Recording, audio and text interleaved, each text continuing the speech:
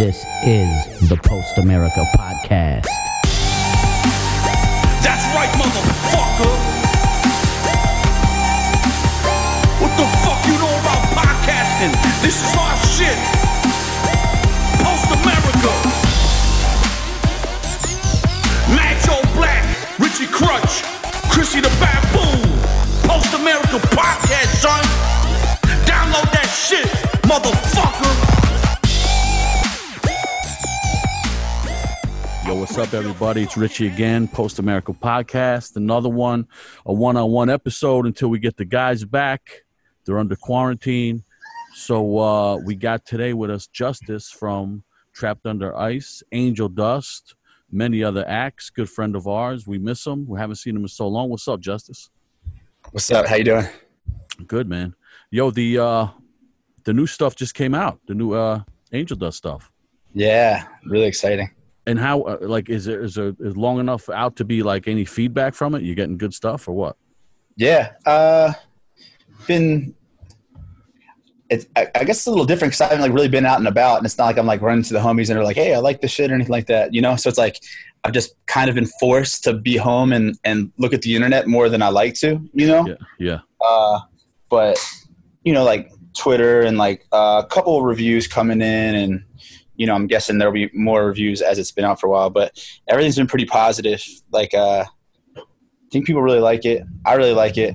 Yeah, it's super catchy, really cool. And I was lucky because you gave me a little teaser a while ago, right?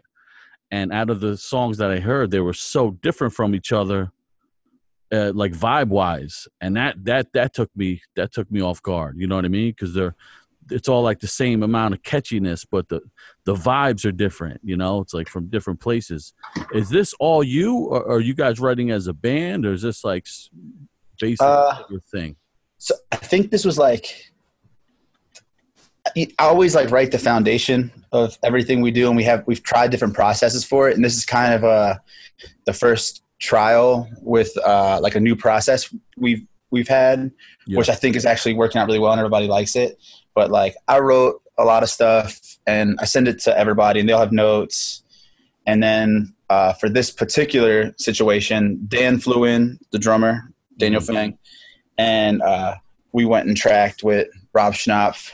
I've been a fan of his production and engineering for a while. And the other guys were going to come in, but crazy life stuff was happening. This was just before quarantine even. And so maybe crazy. Early March or something? Well, even before that. So I think it was in November, December, I believe. Oh, okay. Top of my head. I'm so bad with timelines. Me too. Everything's a big blur to me, man. I don't give a fuck about that kind of shit. Yeah. I love people are like, where are you going to be on this date on tour? And I'm like, I don't know, man. I'm going to be on tour. My mind is a constant state of on tour or in the studio or I don't know, just doing whatever it is I like. The focus for me is what I'm going to be doing and never when am I going to be doing it. That's just how you got to be, man. Otherwise you're wasting your time. You're wasting your time with other people's shit. Yeah. Life's too short to be counting days, and I don't know, man. I get real overwhelmed thinking about time like that, but yeah. Yeah. So me and Dan tracked everything and then sent it to Brendan and Pat and Jeff, and they all had input, and then tracked things remotely, actually. Pat and Brendan tracked some vocal stuff. How'd that go? Was that hard to do or just real smooth? Smooth. It was the smoothest recording process of my life. Isn't this so awesome now? The way that the technology is just if you need something almost immediately, if the person on the other end is willing to do it, it doesn't matter where they are. It's incredible. Done. Yeah. I can't even imagine what kids are going to be doing in a couple of years. You know what I mean? Right now it's a wave of, there's so many kids that are just making weird songs in their bedroom and blowing up and becoming huge artists without any, real investment or resources. They're just making something that's true to them in their room, and technology allows for that to happen. So it's an interesting time. And yeah. So how many great artists have we not been able to experience because the technology just at their time didn't give them the opportunity, right? Yeah, that, or just even social politics, there's so many great artists before our time that, I'm like constantly discovering like Black artists that were, paving the way for what became rock and roll and Oh yeah, for sure, man. We're never really given the spotlight, How about this technology in the future? You know how a song pops in your head? Well, Yeah. In the future, you got a little chip in your head, and it's a recording device, and it records your ideas, and then boom, you upload it onto something else. Somebody else could hear it, or maybe you got a built-in speaker in your earlobe. You never know, right? I don't. This stuff, the way stuff is going, it's crazy. It is totally. I don't want nobody hearing the. No, you wouldn't want to, pop in my head. But if you get a good one, and then it's up to you to show them. You know what I mean? Yeah. Hey, listen, if a scientist is listening, feel free to do it. I'm not going to sue you. If you could do the fucking technology, do it. But with this stuff, who put it out? Who's putting this out? It's Roadrunner. And what format? Just everything? So, they're doing the digital. We're going to do a very limited cassette tape on Popwig. And Roadrunner is real cool about, they know that we're involved with our label that we run. And they always are really into the idea of like doing things to support and have us, So you do like exclusive stuff to push it, other formats. Yeah, just doing. It's gonna be real limited. I think like maybe any like vinyl options. No plans for vinyl options, but potentially these songs we're gonna. I don't think these songs are gonna disappear. You know what I mean? Like they could maybe pop up with somewhere later. Cool. Maybe on a record, or maybe I don't know. That's really cool, man. It's kind of cool. Like, and how many songs is there? 4? 3 songs on the EP. That's kind of a totally crazy way to work it. Like, you know what I mean? Did you just tell Roadrunner, I just want to put out 3 songs and that's it? Don't bother me? Because wouldn't they normally want like the next album or something like that? No, I think they're really into the idea of like, this is like that's how music is. I don't want to even say future. Like currently, that's how music is. Like you look at a lot of artists. There's like, especially like when it comes to hip hop and like SoundCloud world, there's like dropping songs like every week even. Like people just drop little EPs, little singles here, and then eventually you look at their record. Some of those songs pop up on the record down the road when it comes out. And like from the jumping point when we were like establishing what our relationship would be with Roadrunner, that was like a big talking point. Is I just want like the ability to release more music and not have any like committed idea of what that means exactly. Like, so our contracts with like we need 3 album deal, XYZ, and here are the numbers. Is that like a thing of the past now? I mean, those factors definitely appear on a contract, but it's just different, man. Like, the music industry is evolving so rapidly. I feel like specifically with contract stuff, it's confusing for sure. Definitely. I like having a contract. I think that's like an important thing for the artist and for the label. And, we've never done that with Popwig just because, we've never really gotten to anything that I think demanded that. But, I think, people are like, especially in our community in hardcore and punk rock, people are freaked out by the contract. I think a contract's a really good thing. You shouldn't be freaked out by it. You should take it seriously. Have somebody look at it. We went over it with our lawyer for shit. I feel like must have spent like a year, like really? Going over, negotiating and understanding the contract. And there's a lot of stuff written into it that's allows room for the evolution of the music industry. Yeah, I guess you got to now because as far as physical units making money, it's kind of a thing of the past. You need a new format, a new idea. Yeah, it's interesting. I was thinking that with like Billboard shit. Like I see people announcing like, oh yeah, we sold like 100,000 records or whatever. And in context, more times than not, somebody's saying that means that they have like so much streaming that equates to so many albums on top of physical albums. But like people, I mean, there's artists that sell physical albums. Obviously, we make physical albums, and bands we work with Popwig. That's Popwig's thing. We make vinyl, for the most part. And And Popwig is your record label for anybody who doesn't know. Oh yeah, it's Popwig, baby. with me and Brendan and Dan that playing Angel Dust with me and Turnstile and what's on the Popwig front? Any new acts you got? Yeah, a lot of cool stuff happening right now. It's like a really kind of sad time because, and this is, everybody has a lot to lose with the COVID thing going on. So I hate to sound like I'm complaining, but just the reality of our situation is that like a lot of really good artists that we've been working with or like planning to work with kind of had a lot planned for this time frame that didn't make sense to release music during the COVID pandemic. And we don't know when that's going to stop, but or when it's going to be like live music is going to be accessible, or when bands can tour or do promotion stuff. But right now we just put out an album for our friends, and my roommate actually plays in the band. They're called Public Eye. Really interesting rock band. And so we just put that up for pre-order. It's not out yet. Put it up for pre-order, and the album's really cool. It's, people are checking it out. Public Eye. Yeah, really cool band. Yo, so you made music your whole life. It's your social life. It's your livelihood. It's the stuff you do when you want to kill time. It's like, how did that come about? Did you ever because of course I've known you forever now, and of course we always loved Trapped Under Ice and put out great stuff.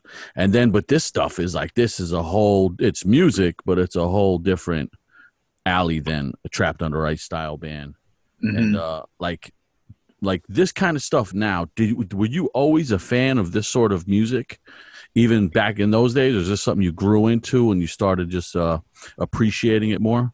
Yeah, I've always been a fan of just rock music, guitar music, pop music. And I think that was like a big thing that separated Trapped Under Ice from a lot of bands, is that like we were like willing to dip into our pop influences while we all love extreme music, hardcore, punk rock, and metal. We were like, why can't we pull something from the fucking, I don't fucking know, like the Soundgarden track or like the fucking Prince track even, you know what I mean? Or like the fucking, the Mobb Deep, like timing reference or whatever, I think a lot of hardcore fans, obviously there's exceptions, but they just, don't they? Yeah, for sure. And that's not a bad thing. Like, I love the culture of hardcore music. I love the history of it. I love when I hear a band and it tells that story. Literally I can see the band and hear the story of the birth of hardcore music and and the city where it came from and who their influences are. I think that's fun. And I do projects like that, but at the same time, like you said, music's my life because I have like a creative itch to always try to like step outside of what I'm doing and try something different. And, and that stuff's influenced too. Like rock music all comes from somewhere. And I guess for me, I think there's an art to like trying to recreate your influences and hide them. And it's like a fun little game. And then at some point somebody says, oh shit, I really hear this in the thing that you made.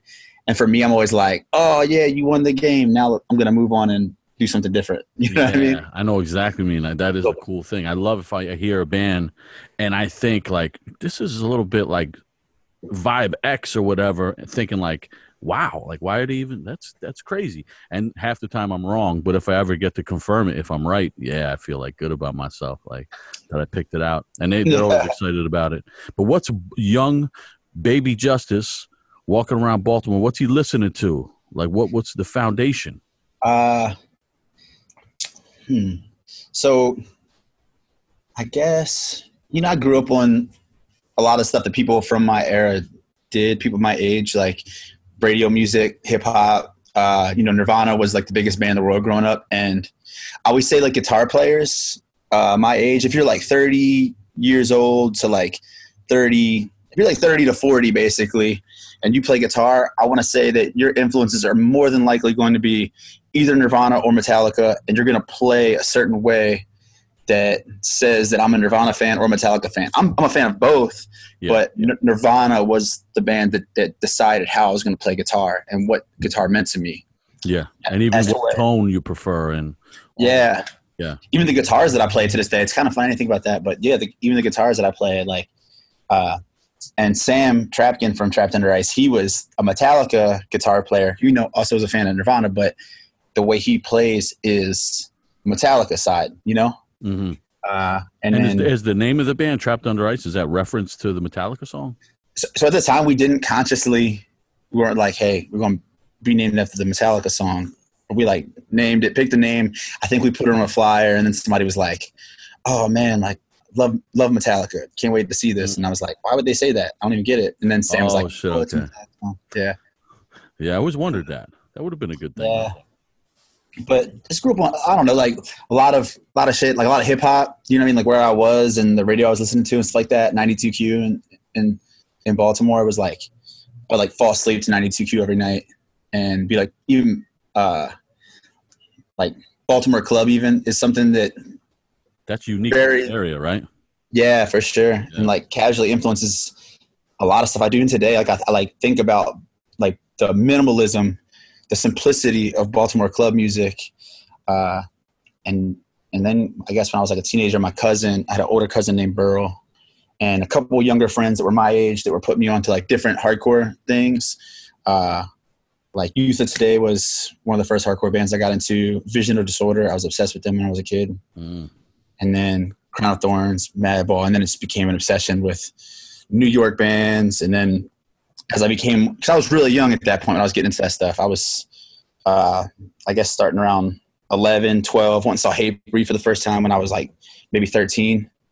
And that's the show with y'all. Y'all played Out to Win played that show. Oh, Out to Win. Yeah. Like you guys and Death Threat were like very friendly with us, and like we just felt a part of it. And I always say that's the night where I was like, oh, this is who I am. Like I'm a hardcore fan. Like I'm a hardcore guy. That's what I do now.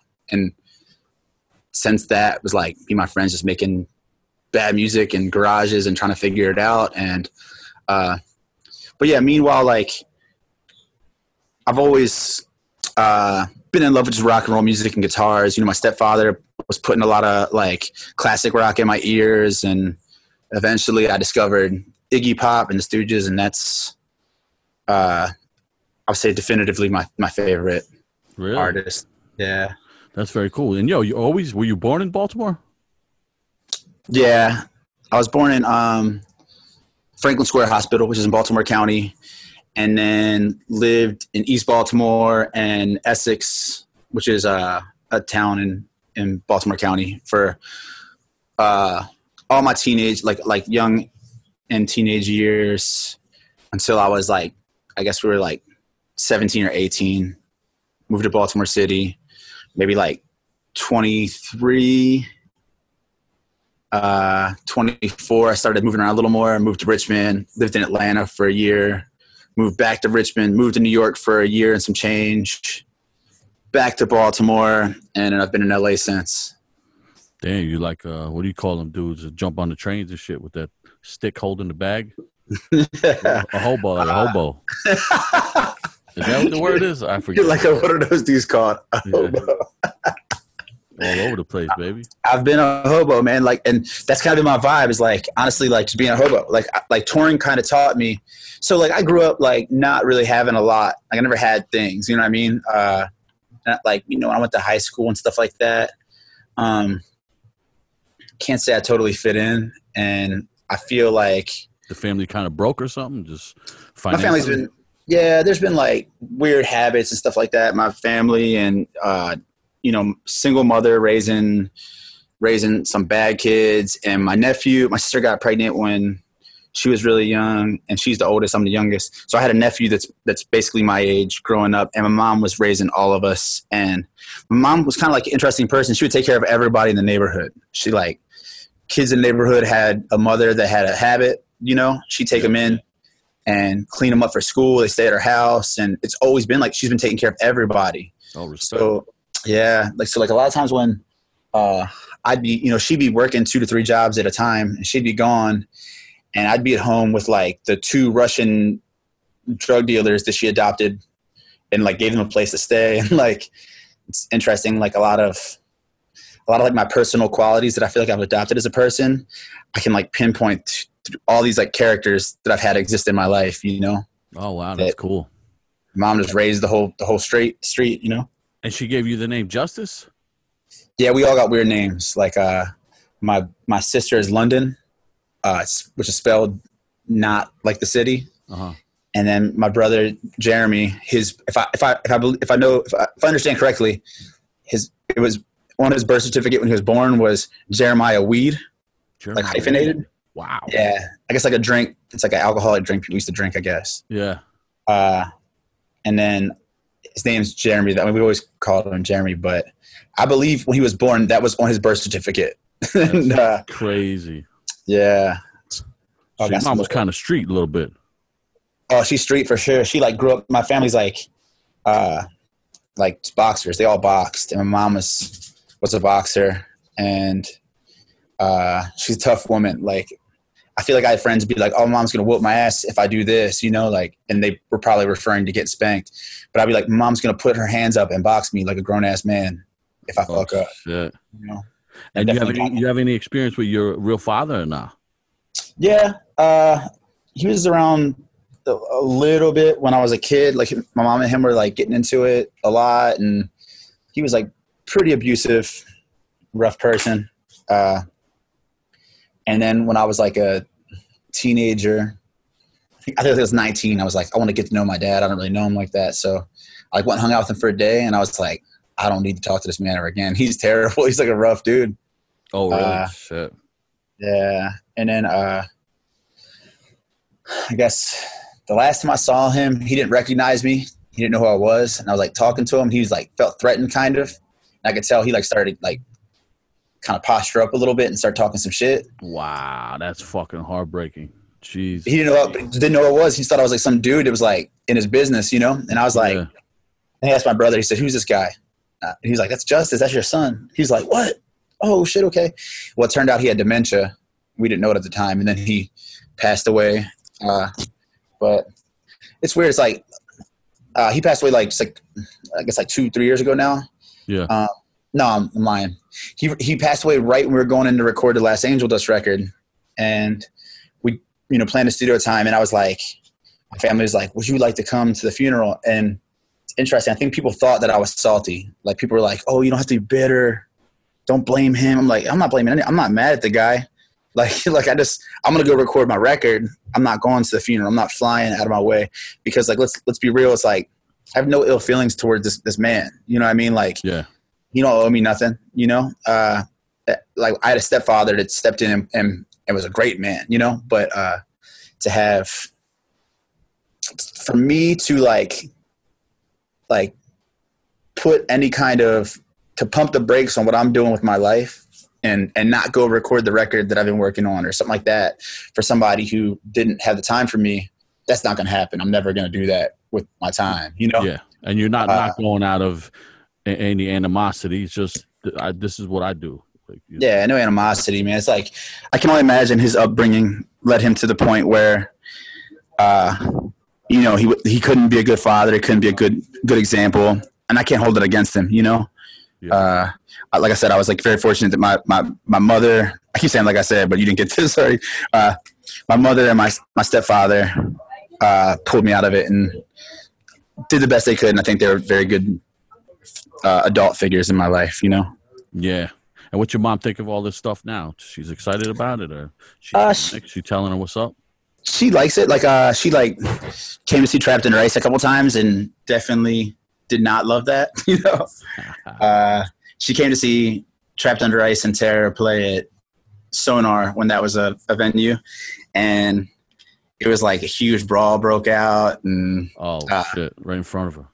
Yeah, Death Before Dishonor was there. I remember she had met members of Death Before Dishonor, and she's like, "Oh my God, your friends are such nice people." And I'm like, Mom has no idea like what kind of psychos we're with right now, Yeah, right. But between them and Terror, I thought it was really cool. I like hung out with my mom. I was real sweet to my mom.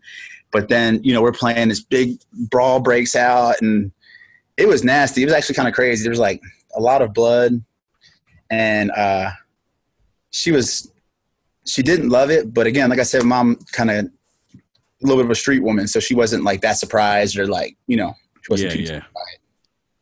That's dope though, man, that she's able to see this, see what you're doing, make it yourself. Yeah, she definitely she came saw Angel Dust. We did like an acoustic performance at Soundgarden in Baltimore, and she pulled up to that and she loved it. I think that's Yeah. her speed. Yeah, Oh, for that's sure. awesome then. How do you feel doing like compared to the Trapped Under Ice shows, doing something like that in acoustic performance? Is it Oh the same man. thing? You got the same vibe, or you just go out and do it, or is it a totally different kind of feeling? So while, like I said, I've like always loved guitar music and a lot of like just rock and roll influence things. I didn't come from that environment. You know what I mean? I didn't come from performing like that, you know, like I've been like going to and being very active at like hardcore and punk shows since I was a kid, you know, like 12, 13 years old. So it definitely took a lot of adjusting. Like at first, like you get up on stage and you want to play Bang My Drum or something like that. And you're like, why aren't kids spin kicking each other? And ain't nobody got their nose broke or anything, you know? And like, as much as I don't want to see that all the time, your subconscious is like, does this mean I didn't do a good job? You know, like, did I perform badly? Isn't that like when you're in a hardcore band, if you're doing good, it's easy to confirm that you're doing good. And yeah. maybe with the other another kind of music, you could be doing great, but you're not actually sure. Yeah, it's I interesting. can see that. Yeah, I hope that I'm doing great, but you know, like just get up there and like it took a little while, but you know, there came a point where it just feels different. It's a complete different experience, and you have to go into it knowing what you're doing. You know what I mean? Like, I'm going to actually play music for people that want to hear the music. Because I'll be real, like if I'm at the Wisdom and Chains concert and I'm gonna jump off the stage, I don't give a fuck if you hit the wrong note or if Jotham forgets the lyrics, because I'm gonna sing them. You know what I mean? Like where somebody else is gonna, we all gonna hold it down to team experience. You know? This is like all eyes on you, and like it's like watching a movie almost. Like, you know, when you're watching a movie, you're jumping around and then you know, like you just hyper focused on the movie. You'd be hyper focused on that band. I think the simplest way to put it is like playing music in its essence is a performance. Do you know what I'm saying? Like, and I love that. And like you said, like a movie, it's theatrical, like it's a performance, playing music. Yeah. But what's significant about hardcore and punk is there's just zero performance. Like you're literally not performing. It's not that. Like you go up and you open up and you let yourself out, and that's it. And I think the real geniuses are the artists that can somehow balance that, you know? Yeah. And have a little bit of both. There are some of those people too. Oh, absolutely. And that's deep. And how about Trapped Under Ice? Will it be, will anything new ever come out? I'm sure you're going to play shows at some point. Well, if you ever play a show, but how about musically? Absolutely. Like stuff will come out. Like right now is not like we're always like sending each other little ideas, but the gears aren't turning in their full capacity right now. And who knows when that will be, because Sam is a new father, and everybody's kind of on a different wave right now, which I think is really cool and exciting. Like seeing everybody doing their own thing, and just like, I don't know. It's like when I met Jared, and I'm sure if you think about when you met Jared, you would never think that man's going to be a firefighter, you know? No, that's crazy. I would think that man might not survive to see adulthood, you know, like he's a psycho, but he's doing his thing. He's a firefighter. And I mean, Brendan with Turnstile, like none of us expected Turnstile to blow up and on the level that they have, you know what I mean? And the demand for Turnstile is so great. Yeah, they're doing so good, man. It's crazy. It's awesome. It's funny when I was saying the performance versus kind of expressing yourself thing and having that balance. Like that's the band that I think of where that's like the first band that comes to mind, that like every member is that, you know what I mean? They're all performing and it's so genuine. And he's a really good front man. No, he kills it, dude. And he's a great drummer and a great guitar player. Yeah, very talented dude, man. He does it all. It's real interesting. He actually like kind of started, I mean, he like would noodle around on guitar, but he started like playing guitar to be an Angel Dust. And then within like a couple months of that, we were in the studio and he was like performing in the studio better than I can for the most part, you know? Wow. Some people are just lucky with some shit, right? It gets you mad. Like the type of dudes, they pick up a football, they throw it at 100 yards right off the bat. You're like, what the fuck? Yeah. Some people just got the skills. Now he's a talented guy and he's really, really cool. So Absolutely. I'm glad to see his band killing it. All you guys, the whole little circle, your whole little scene is now spread out, and you call fire. And this band's doing this guy went and he's doing that. You got the label and the band. It's really cool to see. Because I've always loved Baltimore, but it was a different kind of scene with the guys that were like a generation maybe older than you. Yeah, for sure. And I love those dudes. I love that scene. Like that scene inspired so much from me. Yeah. And but it's cool. Like I always knew that like there was things I wanted to do outside of that. You know what I mean? Like I love when you go to the sidebar and it's a bunch of fucking drunk, skinhead, ignorant motherfuckers just like beating each other's ass.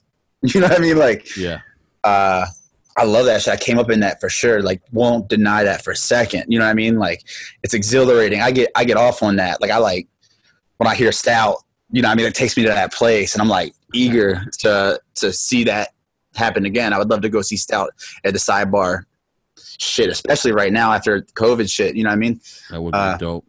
Yo, what do you think is the most important band of that time for you anyway to come out of Dude, Stout, really. I mean, like, I love Next Step Up, and I love Good Instinct, and there's obviously a lot of other bands, but I think that's like the crown holders. That's the three people think of. I guess, yeah. I mean, just Stout, like, actually, like, had such a unique sound. Like, I think they were like one of those bands that like took the kind of guidelines of what other Baltimore bands were doing and just made something so special and significant. And they were accessible. They were like there at the show, you know what I'm saying? And like Next Step Up too, I always thought it was so cool when Trapped Under Ice started. Like I knew who these dudes were since I was pretty young, and don't expect them to know who I am. You know, I never like really was a kid and like walk up, go pull on JR's shirt and be like, hey man, I like Next Step Up. You know, I was too scared to do that, you know? Yeah. But then like Trapped Under Ice started playing, you see JR in the crowd just wilding out. And that's so cool to me, you know? That's a great feeling, I bet, yeah. That dude's still so active. I mean, and you know, I know not all of Stout lives in Maryland at the time, but from what I know is like everybody's still active, involved. It's cool, man. Tight knit scene down there, man. It was always a cool scene. I like going down there. It wasn't that far, and just everybody was cool and like just a lot of like interaction, making the next move. While you're down there, you book the next show. Dude says, hey, how about this? All right, dope. We're coming back in 3-4 months then. In Baltimore, has always had so much love for Wisdom. And I mean, all the bands to us, yeah, they were very, very nice to us. I remember overhearing an argument where it was like, I think it was at a backyard party. We were all chilling. I think, you know, people didn't know I was there at the time. And somebody was like, oh yeah, Trapped Under Ice, the best hardcore band. And it turned to a full-blown screaming match of people screaming, whether it was Wisdom in Chains or whether it was Trapped Under Ice was the best hardcore band. And I'm like kind of around the corner listening. And I was like, how cool is it that the city where I'm from, and you know, these are my friends, but they're like so passionate about this. And you know what I mean? Like, yeah. And yo, that fight goes on with different band names in every scene across the country and the world, man. It's a cool scene. Yeah, that is cool. But yo, now you know, we talked about some music stuff. How about this? You're currently in California. Everything gets shut the fuck down. We think it's toning down. Next thing we know, riots break out all over the fucking place. Yeah. Then the riots slow down. Then the next thing we know, they're saying all the virus and COVID 27 or whatever is back up through the roof and people getting it again. It looks like another shutdown is going to happen. Do you think or not? Oh, we're already in LA. We already started the shutdown. We're already like moving things back. I couldn't tell you exactly where we are now. I know a lot of things, like there was like a weekend basically where I could get my haircut, and I went, and then like 3 days after I got my haircut, barbershop closed. You know, I'm like, how are these places going to survive? Right? Barbershops, tattoo shops, like private businesses, like How the hell are they going to get through this? It's crazy. I mean, a lot of them are not going to survive. A lot of venues I see closing down, which is like heartbreaking. Yeah. So we were actually working on a U.S. tour that was booked, and we were going to announce like right at the beginning of the lockdown. So my birthday is March 11th, and then I think the lockdown was the next day in Los Angeles, where they like, you know, announced it officially, everything shutting down. And it was like supposed to be a couple of days after that we were going to announce our tour, the U.S. tour, and talk to our agents and everything. They're like, let's move the tour. We'll move it for, I forget what month at the time. It was like September or something. We're like, all right, cool. Sounds good. So, you know, like a month goes by, they start like hammering down dates, and some of the venues are no longer available. Not because they're booked up, but because just a couple of them, but because they were no longer functioning. Yeah. Wow. So we like confirmed as much as we could. And then maybe a month afterwards, we were like, oh shit, like this is getting worse. Some of those venues are closing. So we scrapped the idea, wait a couple weeks, and then we all get back together. All right, we got the idea. We got this U.S. tour. December is going to be it. And in the back of my mind, I think there was just a lot of optimism. People really wanted it to work out. But, you know, December is the move. We're going to do it in December. So they start replanning the tour for December. Well, I'm going to say half the venues we had planned the first 2 times we booked the tour are no longer available.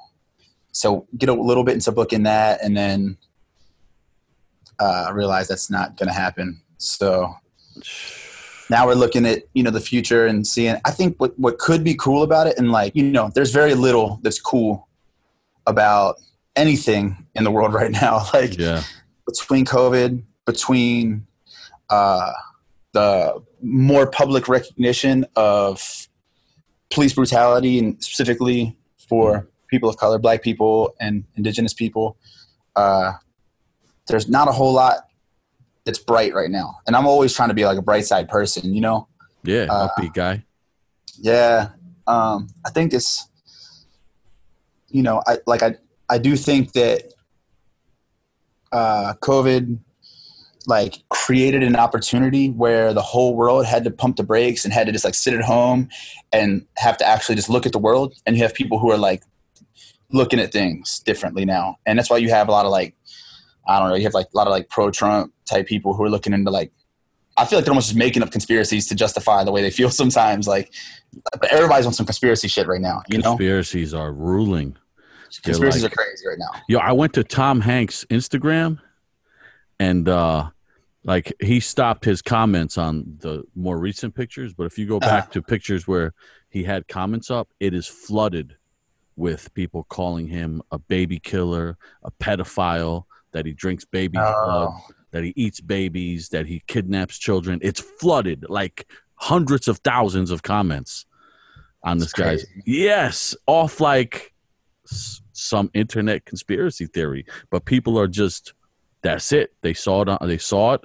YouTube, boom, that's it. This motherfucker's killing babies. Yeah, and it's crazy because there's so much data to like actually. There's a lot. Like I said, the world's fucked up, and there's so much data to tell us what's fucked up. Like you can just look at like the moves of the Trump administration, like how, you know, they just if I'm not mistaken, they basically cut off the CDC to regulate the information coming from the hospitals regarding COVID, and they want all hospital information to go directly to the Trump administration so they can detail it how they'd like. It's like that doesn't take a rocket scientist to tell you there's foul play. You know what I mean? I don't gotta like theorize a conspiracy there. You don't have to. There. For someone that supports Trump for some reason, they are addicted to justifying every move he makes. Oh, dude. So when he does something that would normally make them go crazy if someone else did it, if he does it, they find a reason why he did it. And it's almost like a made-up heroic reason. That's really you know, he really did it because he wanted to expose X, Y, and Z. Come on, man. Yeah. Like, thank God he grabbed that pussy. I know. Why did he really do that? What was the secret behind that motherfucker? He's a fucking pervert. The guy's a fucking rat. And it's like, come on, for these people, like, who sweats politicians like this anymore? Like, why are you riding Trump's dick like this? They call them Trump groupies. Like, dude, give me a fucking break. Like, who likes a politician like this that you're just gonna die on that hill to defend him? Everybody is entitled to criticism, and that's one thing that really gets to me. Like, I liked Obama. I voted for Obama. You know what I mean? But I can criticize a lot of things he did, and I'm not gonna be offended when somebody's like, "Hey, man, Obama fucked up." I'd be like, "Yeah, man, like for sure." You know what I mean? Like, I don't think anybody. If you were like dogging Obama right now, I'd be like, "Oh yeah, well, tell me what he did. What do you think he did?" I wouldn't be like, "No way, dude. What about he's a patriot?" I'm not gonna get upset over you dissing some politician, spoon-fed rich boy trust fund baby politician. And these are like hardworking men around the country, and they're dedicated to defending this guy that would look down upon them with disgust in almost any other circumstance. Strange, crazy man. People. Come on, Justice. What the fuck is wrong with this world? You lived in Germany for a minute, didn't you? Yeah, well, on and off. You know, you left your own fucking country. Yeah. No wonder you're talking like this. Germany's dope, though, right? I love it, man. I love Germany. It's a great country. And, yeah, it's so dope. Berlin mainly? Yeah, in Berlin, and I'd stay in different cities with she's my ex-girlfriend at this point, but a good friend nonetheless, my friend Danny. Listen, once it's over, you got to move on. There's no friendship. Yeah. Nah, it's cool. I actually, like, not that we're like super close, but it's nice to have somebody like that you spent. I think it's so normalized to like you leave a relationship and you got to pretend like the last couple of years didn't happen and you hate this person and all this shit. It's like so refreshing to just be like, "Hey, what's up? How you doing?" And definitely. And yo, how about that burger joint we hit in Berlin? Remember that?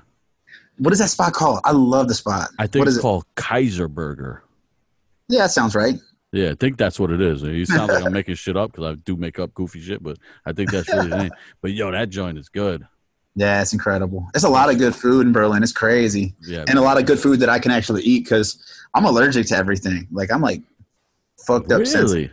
Yeah. No wonder you stay slim so easy, goddammit. Oh, yeah. I actually remember this, too. I remember I was in Japan, and I was having a lot of allergies to things, and I, like, couldn't digest anything. I remember I posted a photo, and at the time, I remember thinking, like, I looked fine. But I was in Japan for so long, I had lost, like, 30 pounds and didn't realize it. Holy shit. You messaged me, and you were like, "Yo, you good? Everything all right, man?" And I was like, "Yeah, what's good? Like, what's going on?" You were like, "Come on, man, you can talk to me." You know? I was like, I must have thought young brother had the HIV or something. Yeah. Damn. He was really concerned. And I was like, why is he so concerned? And then I got home and got on a scale and I was like, oh my God. Like, I lost 30 pounds. Serious. That's a serious weight. Yeah. Yo, you know what I always hit in Berlin? The Ramones Museum every time. Dude, I've never been. You're crazy. It's right by my all-time favorite bands. Oh, no way. Yeah, it's really cool. It's real dope. I love that city. It's such a musical city, man, and like just raw. Maybe not the best weather, but it's just it's dirty enough that I like it because I always like the grimy spots, Mm-hmm. Could always catch a drunk dude on the street, breaking a bottle. It's got a good life to it. I like Berlin.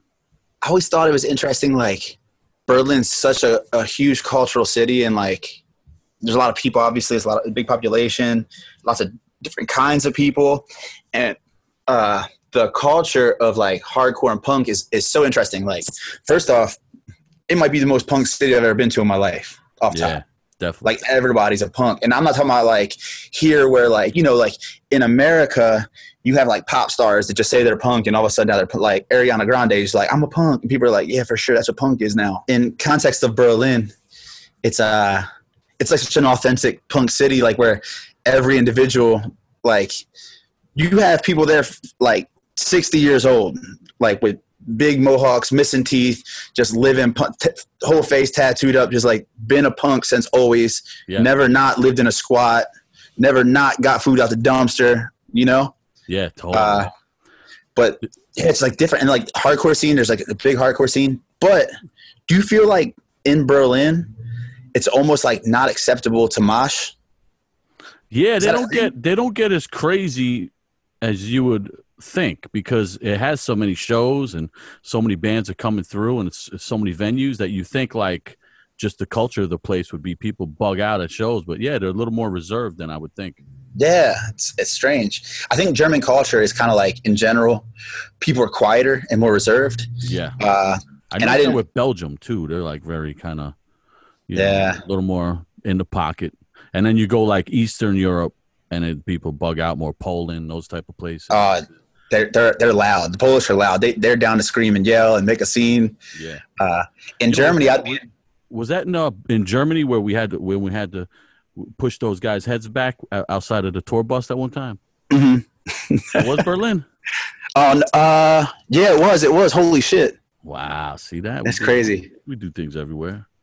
Yeah, it was mandatory though. It was definitely not a situation we incited. You know? No, we didn't. we don't start shit. They definitely started. So I forget what they did. They did something. We were in the bus, and it was like one of the bigger tours with shared buses, and they threw a street sign against the bus, against a window, and we came out and we were like, "Hey man, like what's good? Are y'all all right?" Because my first instinct was maybe they were like in trouble or something, you know? Hey man, you all right? And the dude spit at me. If I'm not mistaken, he spit at me, but it missed me, and like I like dodged it and it hit Sam right in the face. Oh. And Sam's a tough dude, but he's also a dude that doesn't like germs. So he was really upset, and then just kind of got into it. And then my man Richie flew around the side of the bus and backed it up. And you know how we do. Come on, baby. Yeah. Yeah, we were on a different bus actually, but me and Mad Joe was like chilling outside, and this was popping off in front of your bus. But I remember you guys walked out, and he did or said something to you guys. But yeah, that's right. Yeah, that was Berlin. Yeah, Berlin is cool. Shit, you miss doing those kind of tours, man? Those Trapped Under Ice tours? Oh yeah, dude. Like I said, man. Like I know that every individual in the band agrees fully that we all love Trapped Under Ice, and like doing Trapped Under Ice, like doing the tours we did, like having the opportunity to tour with bands that I grew up loving, and like it's interesting. I always talk about like hardcore is interesting because you're a kid, you grow up idolizing people a little bit. Like it's a different type of idolizing. I feel like it's like not like a celebrity or something like that. It's like somebody you can just go talk to and look up to, almost like a weird father figure, or big brother or something, like at the hardcore show where I always think it's funny in Europe, like people in Europe always tell me like, this is like almost like the quote. People always tell me in Europe, like they grew up with Freddie Madball. And at first I was like, why are they lying? It's like a weird thing to lie. And then I realized what they're talking about is like culturally, they grew up with Freddie Madball. Yeah. That's a cool thing. That's really cool. Hell yeah. And I feel like that on some level, you know what I mean? Like I said, for me, it was like more like you guys and Death Threat were more bands that kind of like opened me up to a lot of shit. So in my head, I was like, man, I grew up with Richie Crutch. You know what I mean? Like, shit. Yeah. That's dope, man. Yeah, you're right though. Yeah. Hardcore is like, it's really unique, you know? Yeah. It's something special about it. It is cool. And that Trapped Under Ice album, like the last full length, mm-hmm. I want to hear another full length. You know what I mean? Oh, you're talking about Big Kiss Goodnight or Heatwave? Yes. Big Kiss Goodnight, yeah. The other one, the last stuff was how many songs? It's a full length. It's like the shortest full length of all time, though. It's like what is it? I think I was 11 songs, like an EP. Oh, was it 11 songs? Okay, it's like 11 songs in 10 minutes, though. Yeah, that's what it is then. So, that and it's dope. That's dope. Yeah. But it's not like that album before it was like a full length, like Master of Puppets full length. Like it was. That was like we sat down and worked on that shit as a band for. Yeah, and it's good when you have the option to do that, right? When you. Yeah, of course. Yeah, so, I love for you guys to sit in a room and fucking make another one like that. Yeah, dude, I agree. Like Heatwave was like a interesting thing. Like, so we, like I said, we had time to like sit in a room together for 2 years maybe, and work on Big Kiss Goodnight every day. And like I said, there's a dynamic between me and Sam. He grew up on Metallica. I grew up on Nirvana. And then the way we play guitar shows that. And I think that's what's cool about Trapped Under Ice. And like everybody else has an influence too. Me and Sam are like the more predominant writers, but everybody has influence. And I think it pulls it out into like a broad spectrum of sound. With Heatwave, we were all set on the idea we wanted to do a record. We didn't really have a lot of that time to grind out and stuff. And I think I've always had a vision of doing a record that was just more my style and short songs and like fast and like it'd be like a fun thing that Trapped and Rice never did. And they kind of granted me more leeway than usual on Heatwave. So it was like kind of more of my vision, but definitely don't want to take away from the fact that everybody had very valuable input on the record. Yeah. And then, you know, put it out, and it actually is the most successful record that Trapped and Rice has done, as far as like record sales or whatever. And, you know, there's a lot of things that I'm sure like attributed to that. But like ultimately it's like, no, it's not like a typical Trapped and Rice record. I don't think any Trapped and Rice record is typical of something else we did, you know? Yeah. So I was like, this is a fun thing we can do right now. For me, what I've been telling Sam, pushing Sam a lot the more, and again, like I said, he's a new father. So I'm like, yo, when we do this next record, I want that to be the Sam record where we have that balance of like me and Sam's ideas meeting in the middle. And Heatwave was more my vision, more my direction. I want the record where Sam just goes off and does his crazy Sam shit. And Sam's the one who like does a lot of things that I think people identify more with Trapped and Rice, even like the more aggressive stuff, the more aggressive nature. More that's kind of out of his head a little bit. Yeah. I think anything I write that's truly like heavy is me trying to do what Sam does, which I can't do nearly as well as Sam does. You know, he's a brilliant mind when it comes to you gassing up Sam, music. Son.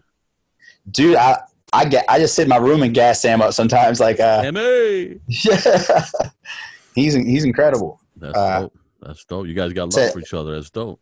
Of course, yeah. And like, but like I said, everybody in the band put something on it for sure. Like, you couldn't change one part of the equation, and have Big Kiss Goodnight happen again. You know what I mean? Like, you couldn't change one part of the equation and have Trapped and Rice still be Trapped and Rice. You could probably throw me on rhythm guitar and still get that album. Come on, throw me in. We could throw a third guitar player in a mix. That'd be sick. Oh shit, Grateful Dead up there and shit. Don't they got like mad guitar players? Probably. I don't really know Grateful Dead like that. Like I know it's like kind of a wave right now. People are like 100 people on that shit is so crappy. I can't take that shit. It's just so crappy. When I was like in high school, people was bugging on Grateful Dead, and I was like, "What is it?" Yo, I remember my good homie one time. His first tattoo, he saw a tattoo magazine, and he saw this skull, and it was like really hard looking, dope skull. And he took it down to the tattoo shop, and the guy was like, "This is what you want." He's like, "Yeah," and he tattooed him. And then we found out it was a Grateful Dead skull. And we were breaking his balls forever on that shit. He must have been like one of the first people I ever known to get a cover up. Like he got covered up. We were breaking him so hard. I was calling him Cherry Garcia and everything like that. But yeah, I can't take that hippie shit. Yeah, it's interesting. It's like such a wave. And I guess they still play with John Mayer playing guitar. Oh yeah. That's cool. I mean, doing stuff. You know? That dude could play for sure. He's crazy. They're all like musicians. They could play, but it's kind of like, I mean, he's just jamming out. You're not even like feeling like at this point. It's just they're so high, it don't even matter. You play a record backwards for them, you know. But yo, when you were talking about hardcore scene and the bands, you grew up with the bands, and you know that you really loved, and all of a sudden you're playing with them. Did you ever have like a band that really, maybe a member really disappointed you? Oh, absolutely. Like, any you'd be willing to mention, or not really? You don't want to cause no trouble. Yeah, it's not even like a diss, and I don't feel like somebody like so we did a tour. Like I said, Vision of Disorder was like one of the bands that made me be like, I like aggressive music, you know? Yeah. And they did a couple dates on 10 for 10. They had played a couple shows before that, and because they were in a band for years, and I went to all the shows they played before that, and then they played 10 for 10, and I was like, this is the most exciting thing ever. Yeah. I can't wait. We're going to play with Vision. I grew up, like, I used to draw this dude's tattoos on myself when I was a kid. Yeah. I used to have dreadlocks. Yeah, and that was like the reason why. It was like, I was like, that fool's got dreads, I want dreads. And then they call you Justice Williams. Yeah, exactly. So they're on the tour, and like I was like really excited to meet everybody. And a couple of them were like friendly, not like nobody owes you anything. Nobody's got to fucking suck my dick or some shit because I like their band. You know what I mean? But just say what's up. You know what I mean? And I think Tim Williams specifically was literally rude. Like, I come be like, yo, what's up? And he would just look at me like I was a piece of shit and get up and walk away or something like that. And I was like, this is crazy. Damn. The drummer one day acknowledged it. It was crazy. Like, so he like kind of dissed me like that. And the drummer's like, yo, I'm sorry about that, man. He just probably got a lot going on or something. But I'm like, I know life happens and shit like that, but really you're on tour. Like, you've been a band like for like 5 days out of the last couple of years.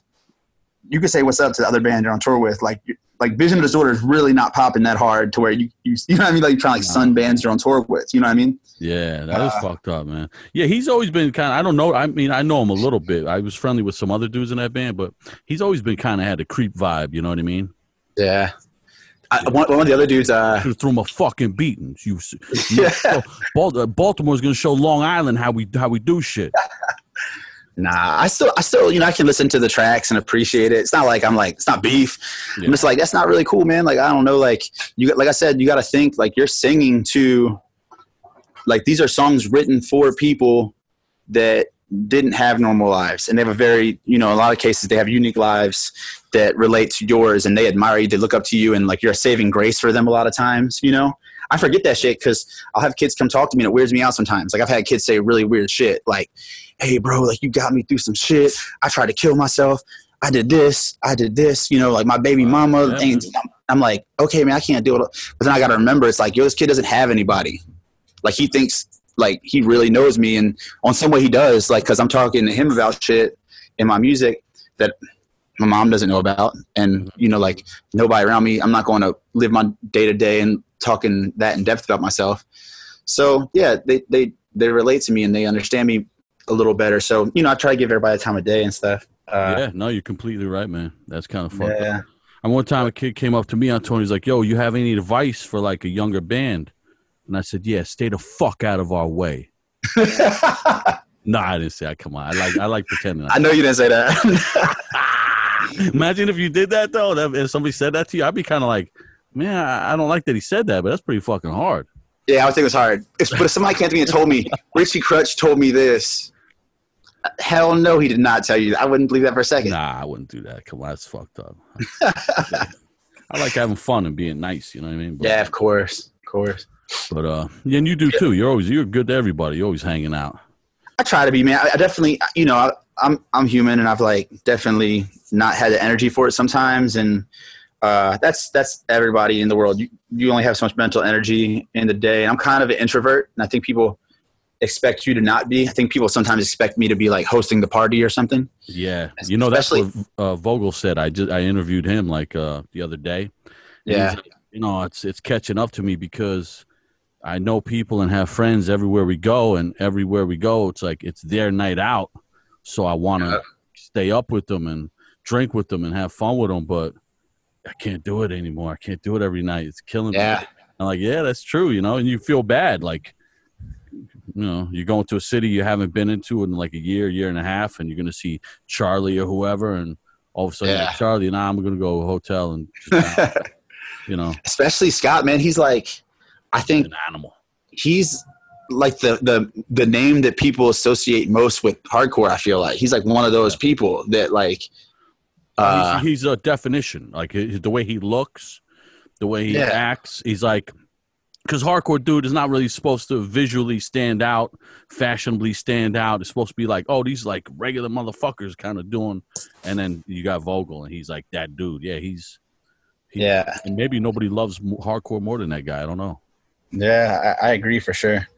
I've seen him in scenarios where I'm surprised about how defensive he is. And I don't mean this in a negative way. Like, very defensive. I mean, like, that's like his thing. Like, you like literally read the lyrics, like Keepers of the Faith. He's literally saying like, I'm a defensive man about hardcore, bro. Like, I'm gonna tell you how I feel. Oh, if you say you don't like a certain band he likes, he's like, perfect. It's over, dude. Yeah, beef, dude. Like, yeah.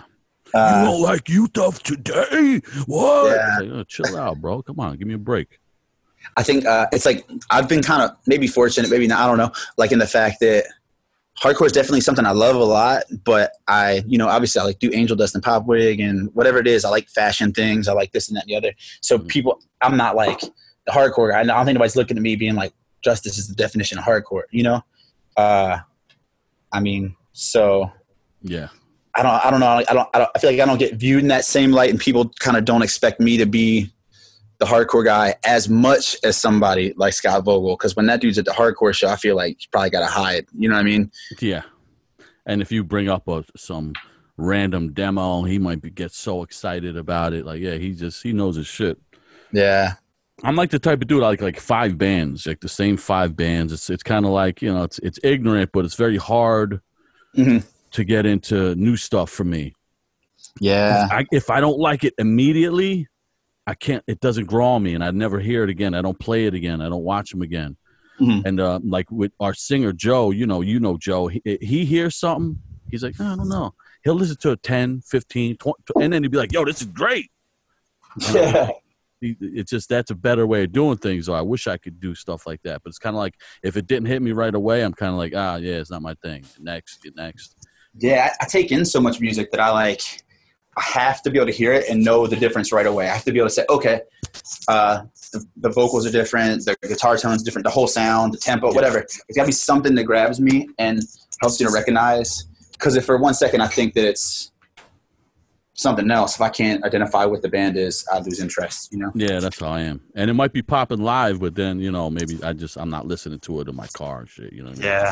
I think it's kind of the thing with a lot with young people now. I think it's almost definitively what decides the success of a band or an artist. I've been like kind of using this reference for a lot of like industry people, but like people think a lot about songwriting and stuff like that. And I think songwriting is really important, but I think with young people, they don't know what songwriting even means for the most part. And I don't mean that in a bad way. Like they grew up on, I think like young people right now are just like really fed up with like formula, you know? They just like want new shit. They want to hear something different. They want to hear something that sounds like they've never heard before. Yeah. And those are the artists that kill it. You know what I mean? Like, and then if you can write songs too, on top of that, that's a great bonus. But really like what sells music to the younger generation is they just want to hear something new. Like if it's, you can call it rock and roll, but if it's just guitars and drums and you're singing on it, but you're not bringing anything new to the table, they don't care, you know? Like, yeah. Like a lot of like the like goth boy clique world and like Little Peep and stuff like that. And I think, you know, again, I think they're people who can write songs, but I think what people really love about that shit is like innovative and it sounds like nothing else. You know what I mean? Like, and they want something as their own, like, you know, to claim. And this is my scene. Like sometimes, you know, you don't want to have that in common with your parents. Like, you know, hey, yeah, of course. I love doo-wops as much as my dad. Like, you know what I mean? Like, it's kind of weird. I'm involved in the doo-wop scene. You want like your unique thing. And let's face it, hardcore is getting a little old. I think there'd always be room for hardcore just because the sound makes people go nuts. And it's kind of like you could take, you know, the most primitive kids that don't even know how to play and they could come up with something that might be popping. You know what I mean? There's just some tone about it. The kid's voice, even though the guitars are a little out of tune, it's just something could make it go. So hardcore is a bad example, but you know what I mean? Like, yeah, kid doesn't want to say, I love rock and roll. They want to be like, they want to say the name of something you never heard of. I love this. And you're like, what the hell's that? And then they feel good, you know? I think there's examples of bands like in hardcore that are truly like doing something enough outside the box to where like they can keep the nature of hardcore and be a hardcore band, but still so different, you know? Like I said, like I was saying earlier, like I genuinely love the history of hardcore. So when I hear certain time and place in a band doing something, you know, like if I see some band pop out of Baltimore that sounds like Next Step Up to me, I'm gonna love it, period, you know? Yeah. But also really, like I said, I have that creative itch. I love hearing people just like you take like a band like, do you know this band Soul Glow from Philly? Yeah. That does not sound like any hardcore band that I can reference, but I don't even know if they identify as a hardcore band, but you know, like that's definitively what hardcore music is to me. You know, it doesn't sound like anything. Yeah. Like look at Criminal Instinct, like their formula for what they make. It's like, it's definitively hardcore, but tell me what band sounds like that. I couldn't, you know, I've heard people try to make comparisons, but not really. Sometimes you just say bands, but you don't really even mean it. Oh, they sound like this, but you're kind of lost for what it really. Yeah. Good examples. What other one? Any other ones popping? You feel like dope bands right now? As far as like bands just doing something different. I mean, there's a lot of bands I like for sure. Dang, I feel crazy. I feel like I like spend so much time just looking at new bands. You got to, son. Pop Wig, baby. Yeah, well, You're music executive, son. I spend a lot of time looking at bands that aren't necessarily hardcore, but I'm trying to think of hardcore bands I think that are doing it. I mean, there's bands we like. This band Gouge Away. They kind of, again, I don't know if they identify as a hardcore band, but it is hardcore. It's aggressive music, and definitively doesn't sound like anything else. You know, Section Hate. They got a new record coming out that I don't know if I'm supposed to have heard it, but I heard it, and it sounds insane. Like it, like actually, like it sounds like everything I love about hardcore, like smashed into one thing and then played way faster. Really? Yeah. I feel like a lot of times the hardcore is shying away from the speed lately. Oh, they definitely play very fast, and cool. That's good. I think people are gonna love that shit. I was saying, I think Mike. Do you know Mike? Maxi Mike, the singer? Yeah. I think he's like one of my favorite frontmen, and he's always done bands, and I feel like it's almost like a curse with him. Almost when his bands kind of start popping off, they like stop. You know what I mean? Like something happens and they don't perform anymore. And yeah, I think this record's coming out, and maybe COVID is the continuation of that curse. But assuming I was thinking that like how many bands that could have blew up during this time and then just be called the quits before they even got started, you know? Oh yeah, dude, we did, and this is an example too. We did an LP for this band called Bib on Pop Wig, and the record's awesome, and the reception was so good, and they played, you know, a handful of shows, and I'm like, it was like on the East Coast, and I think a little in the Midwest, and like I'm just seeing photos and videos and stuff, but it was all like crazy atmosphere, packed out, people going crazy, and I'm like, dude, I can't wait to see this in person, and then that isn't happening, at least on this record, you know. Damn. And I feel so bad for them. Like they had their they did it. Like they made the fattest record. They played all the cards right. They worked hard. They had to do one more thing: go out there and put in people's faces. And they don't get to. They didn't get that opportunity. That sucks, man. You know, right now, you the exec for Pop Wig, and I got a project. It's surf rock, and maybe you could put it out for me. It's called Richie D and the Scooters. I like the name off top. The name is dope, right? We can make a deal off that name alone. Yeah, that's funny. Richie D and the Scooters. That's good. I wonder who the Scooters would be. I got to get the right looking dudes in that band, you know? Yeah, they got to look. You know who could pull that look off? Little Nick from Atlanta. Little Nick. I was going to say Zach. Zach. Oh, that's like, now you're trying to get a pretty band. Listen, I don't want no competition in the band, you know? We saying surf rock. He got that the surf girls got to look. be looking at the front man. You know what I'm saying? Yeah. I want them looking back at Zach, the bass player, with them little blue eyes he got. So you're saying they won't look at Nick as you're telling me about man. Nick is like, it's like having a monkey on the stage with me. No. It's fun. You know, they'll look at him for fun, but not, that's where it ends. I hope you don't hear this, man. Nicky, for people that don't know, our friend Nick that we're talking about, he's an ET expert.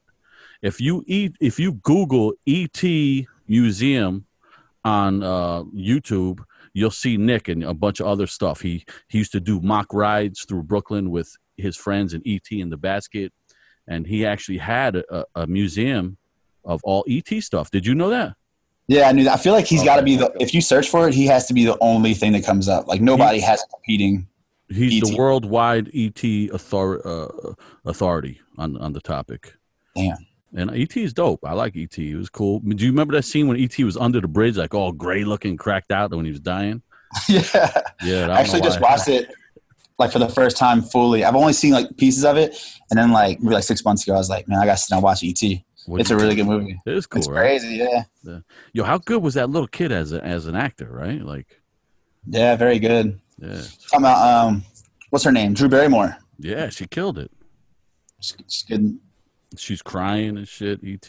All right, homie. Listen, I know you got to take a crap. You probably had to take a crap now for the last, because I know how you get up in the morning, what you got to do. So. Yeah, it's my morning right now. So that's my next step. I appreciate you talking, though, man. And we'll get up soon. Anything you want to say before you go or not? Just it's a crazy time, and nobody really knows what's going to happen next. And money is a scary thing, but the one thing we can all do is just be kind to each other and listen and extend a hand to a friend that might need to talk. Yeah, for sure, man. A lot of that right now. But all right, man, I'm gonna let you go. Do your thing. I appreciate talking to you, though. I'll get up soon. Appreciate you. All right, homie. Peace. All right, peace. Thanks a lot for listening. We really appreciate it. Post America Podcast will always be there for you. Don't forget that. Tune in next time for more fun with the boys.